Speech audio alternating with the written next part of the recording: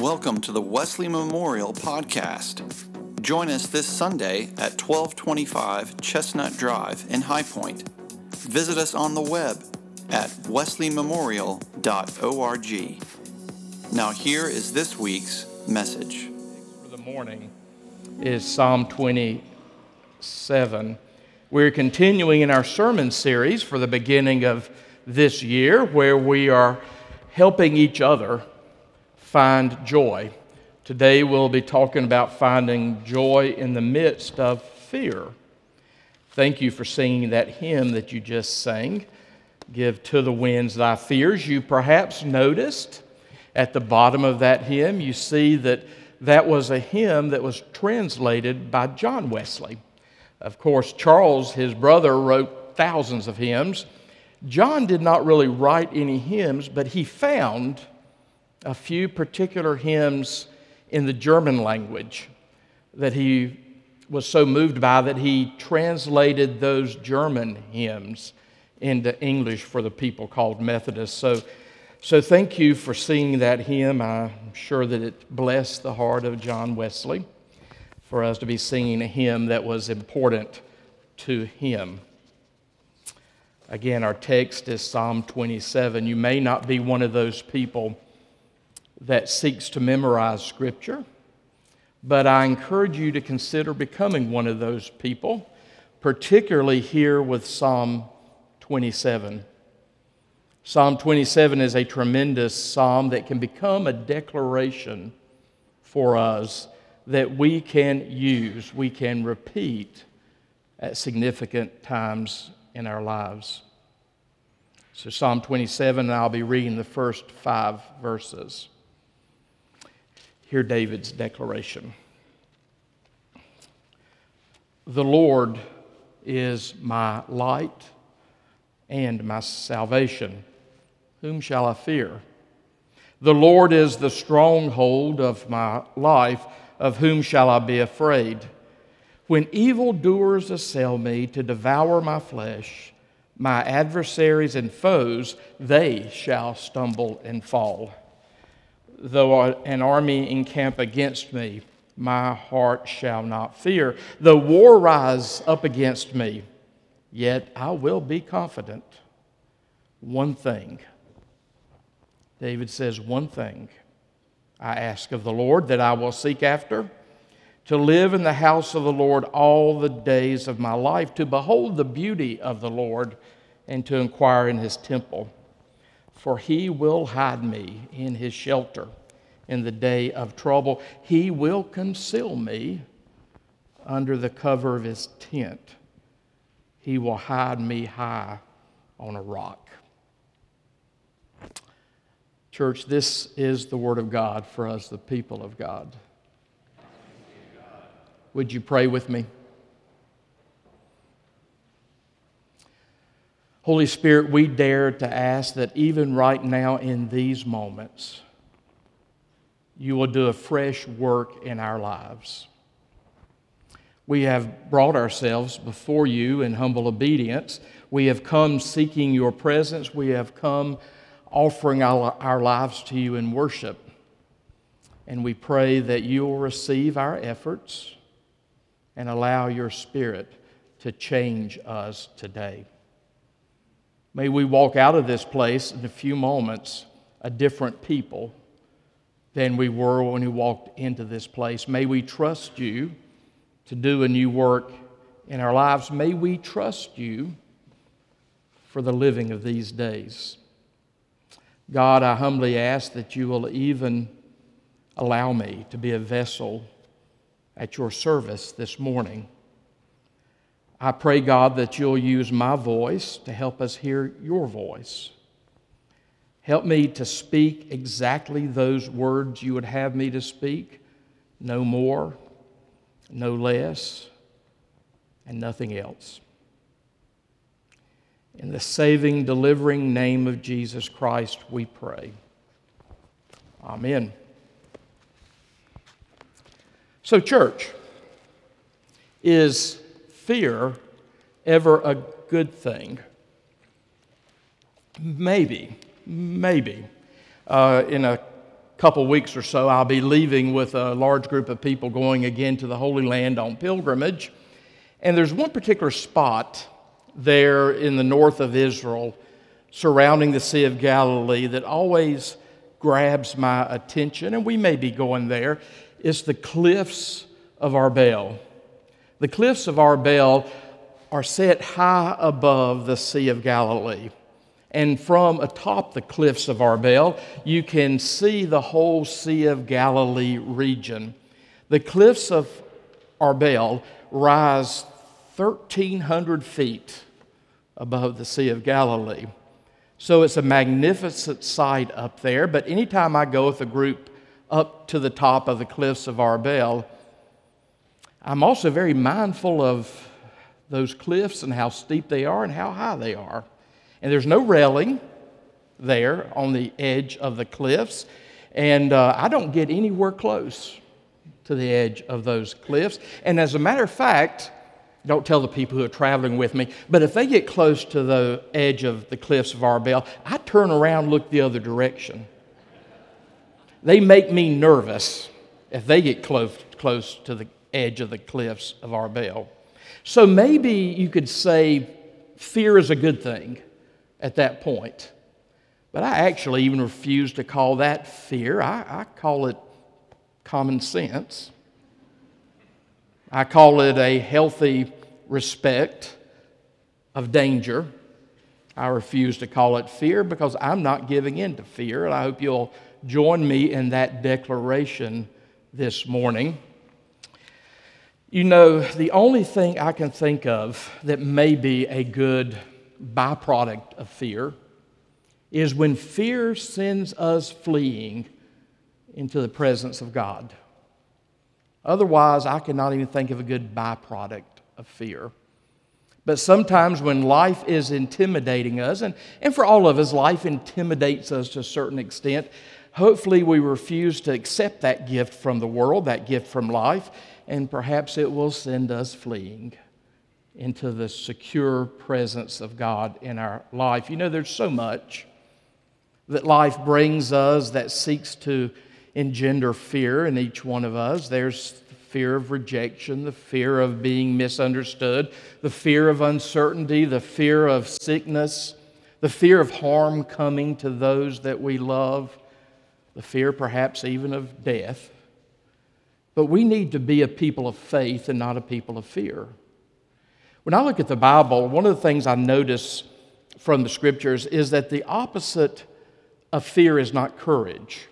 Because you can actually act in courage even when you're filled with fear. So the opposite of fear is not courage. They can go together sometime. The opposite of fear in the Bible is faith.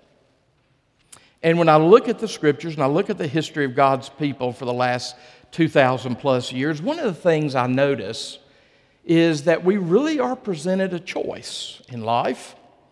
We can live our lives centered on faith, or we can live our lives centered on the fears that life brings us. We need to remember, probably on a daily basis, if not moment by moment basis, that fear is one of the great tools that God uses in our lives to draw us closer to God. Fear is one of the great tools of the devil. Faith can bring great freedom to us in life. Fear can bring paralysis and bondage to us in life. So we need to be people that know the freedom that comes from faith that allows us to live fearlessly in this world. I struggle to not ever be a fearful person. I want to be one of those people that's known as someone that is not afraid to attack hell with a water pistol. And I hope you too will be one of those people. When we think of all the promises that are ours in Jesus Christ, that should engender great faith in us, and it should help us deal with all the fears that this life wants to bring to us. If you were to ask me what is my favorite psalm, I might shock you by not saying Psalm 23. Psalm 23, of course, is a tremendous psalm. The Lord is my shepherd, therefore I shall lack nothing. It is a tremendous psalm, a tremendous affirmation of faith. But I don't know that I would list Psalm 23 as my favorite psalm. I think some people just automatically say Psalm 23 because that's perhaps the only psalm they really know well. But I would say to you that my favorite psalm is Psalm 27. And I've used that psalm throughout my life and so many times. And perhaps I just need Psalm 27 worse than some of you. Sometimes I struggle with fear. Sometimes I struggle with worry. I was raised, perhaps like some of you, I was raised by a mother who was wonderful in so many ways. But one of the things my mother did was to instill fear in me about a lot of things. I can't swim today because I never got close enough to water to swim because my mother always instilled fear in me of water and other things. So I've had to work hard in my life to overcome fears, the fears that will prevent me from being the kind of person that God is calling me to be in Jesus Christ. Perhaps that's the reason Psalm 27 is so important to me. Psalm 27 is one of those psalms in the Psalter that is attributed to King David. And perhaps you know the stories of King David. There's much in David's life that could have caused him to be fearful. I think about the times he was hiding from King Saul before David was crowned king. I think about the ways he had to run and hide from King Saul. I think about how King David, to be King David, hid in caves to get away from King Saul. There was a lot in David's life that could have grown fear in David's life. I think about how David literally had armies coming against him after he became the ruler of Israel. And sometimes those armies that came against him were armies of his enemies. Sometimes those armies were being led by people that David loved. Like when his son Absalom rebelled against him and raised up an army against his father David. So David had a lot of opportunities to confront fear and to refuse to accept the fear. And I think out of those moments in David's life, we find the origin of Psalm 27. I invite you to look with me again at just the first 5 verses of Psalm 27. I hope that you can find this psalm or parts of this psalm that can become declarations for you. Even if it's just small parts of this psalm that you can commit to memory and use in those moments of life when you need to banish fear.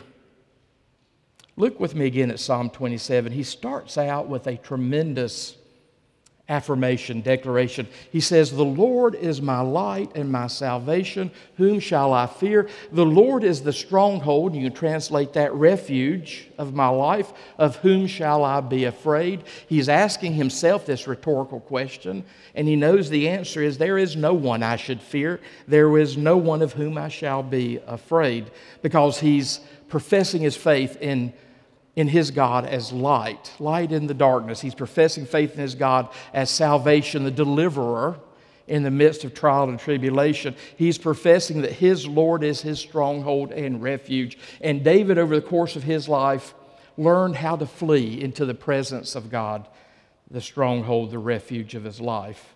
And then he says in verse 2, and I think verse 2 is very much based on the life of David, he says, "When evildoers assail me to devour my flesh." And there's an interesting word in the Hebrew here that's translated devour my flesh. There's a word here in the Hebrew that literally is an allusion toward not those who seek to harm us physically, but toward those who seek to devour us with their words, their language, their speech about us. And as a matter of fact, the Hebrew word is akin to what we do in English when we talk about a person being a backbiter. They're not really biting our backs, but we know what that means. When somebody is giving themselves to backbiting, they're just talking about us. They're talking about other people. They're attacking other people with their words. So the Hebrew word here might be talking about that, but I'm sure in David's life, he experienced people coming against him in so many different ways, with their language, with their armies, with their politics. That's why he affirms, when evildoers assail me, in all the ways that evildoers can assail me to devour my flesh, he says, my adversaries and my foes, they shall stumble and fall. Not David, but they shall stumble and fall. And then he says in verse 3, though an army encamp against me, and he's probably referencing literal armies at this point. Though an army encamp against me, my heart shall not fear. Though war rise up against me, yet I will be confident. If you can't set this psalm to memory, I offer you these two affirmations. And perhaps in those long, sleepless nights when fear is knocking on your door, you can offer these affirmations over and over and over. My heart shall not fear, my heart shall not fear. I will be confident, I will be confident. You know, it really matters the words that we use. The words that we use can create the reality of our life. That's why it's important to learn how to declare the truth. So I hope that you find it useful at points in your life to just repeat, my heart shall not fear, I will be confident. Confident in God. Confident in what God is doing in my life. And then notice he begins to shift his emphasis in Psalm 27, here at the beginning of verse 4. As he's thinking about dealing with fear, dealing with all who come against him, he says, one thing I ask of the Lord. Church, let me ask you a question. If you were like physically in the presence of Jesus Christ right now, what would be the one thing you would ask of the Lord? Notice David's one thing. It's important that we get our one things right, our first things right. David says in verse 4, one thing I ask of the Lord, that will I seek after, to live in the house of the Lord all the days of my life, to behold the beauty of the Lord and to inquire in his temple. I don't think David is saying to God, the one thing I want above all else in life is to stay in the tabernacle forever. In David's day, there was no temple. He had the tabernacle. They had drawn up plans for the temple that would come one day under his son Solomon. So perhaps he's looking forward to that temple, and he's saying, I hope to stay in that temple a lot. But he's not saying I want to spend my life in the tabernacle or in the temple or in the sanctuary of a church. What he's asking for his church, the one thing he wants above all else is to experience consciously the presence of God in his life. He wants to live in the house of the Lord all the days of his life. He wants to behold the beauty of the Lord. That word beauty in the Hebrew is used in another psalm and usually translated the pleasures of the Lord. He wants to consciously experience the presence of God. He wants to know the pleasures and the beauty of the Lord in an experiential way. He just don't want to hear about those things secondhand. He wants to experience them himself. He wants to behold the beauty of the Lord and to inquire in his temple. He wants to live in the presence of God.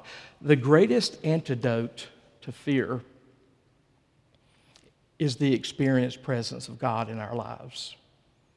It's the presence of God reminding us of the promises of God that can banish the fear from our lives. So that's what he says he wants to seek after. And then he goes back to another great declaration. He says, for God will hide me in his shelter. In the day of trouble, he will conceal me under the cover of his tent. He will set me high up on a rock where no one can get to me. David understood what it felt like to be hid in the shelter of God. David understood what it felt like to find security in the cover of the tent, the tenting of God over our lives.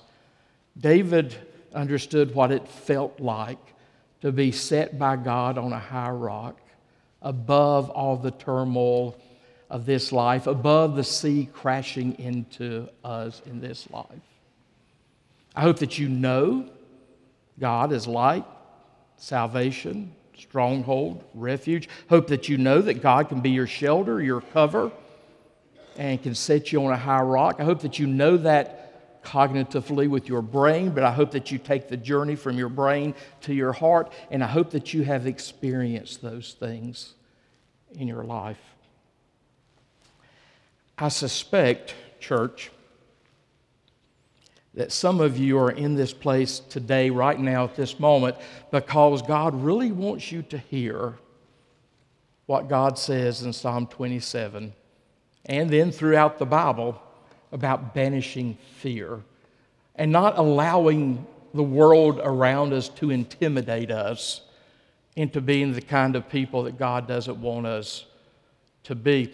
I've not counted. I think it was Rick Warren who first said years ago that there are 365 do not be afraids in the Bible, one for every day of the year. I don't know if there's actually 365, but there's a lot in the Bible. Constant commands to not fear. Because the opposite of fear is faith. We need to build our lives on faith and not build our lives on fear. I hope that we can hear David declaring the words of this psalm to our hearts today. I hope that we can hear Jesus saying to us, as Jesus says in the Gospels, do not fear those who can kill the body but cannot kill the soul. You know, the worst thing anybody can do to us in this world is to take our life. And if they do that, they are simply ushering us more fully to the presence of God. So Jesus can say to us, do not fear those who can kill the body but cannot kill the soul. At another place in the Gospels, Jesus gently says to us, do not be afraid, little flock, for your Father is pleased to give you the kingdom and all that that means. Hope we can hear Paul saying to us today, as Paul says in Romans 8, if God be for us, who can be against us? And again, that's a rhetorical question. We know the answer to that. If God be for us, it doesn't matter who's against us. If we have God on our side, then the world can only do so much to us. So Paul could say that in Romans 8, and Paul could make that an affirmation of faith and a way to banish fear. If God be for us, who can be against us? And then John, in the first epistle of John, and you've heard this said a couple times already this morning, reminds us that perfect love casts out fear. Church, I hope that right now as you're sitting in this place, you can feel that love of God filling you. I hope that you can experience the great affection of God for you, and you allow that great, great love of God for you to cast out, to banish all fear.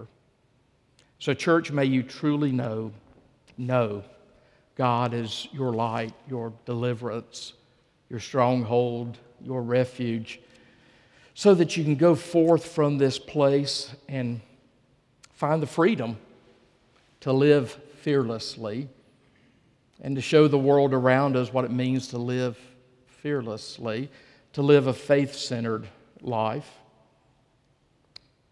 You know, here at Wesley Memorial Church, I assume you know this, here at Wesley Memorial Church, we love everyone, we welcome everyone, we accept everyone, but we don't necessarily affirm or celebrate everyone's behavior. We're here together to help each other on this journey. And we try to help each other change some behaviors. And one of those behaviors that we try to change is fear-based living. So we're on this journey together, and we accept one another just as we are, just as God accepts us just as we are. But we should refuse to leave one another. We should refuse to leave ourselves where we are and let God woo us into a new life in so many ways. But one of those ways can be finding the gift, the freedom of living fearlessly. May we display to the world around us what it means to banish fear and to truly live by faith.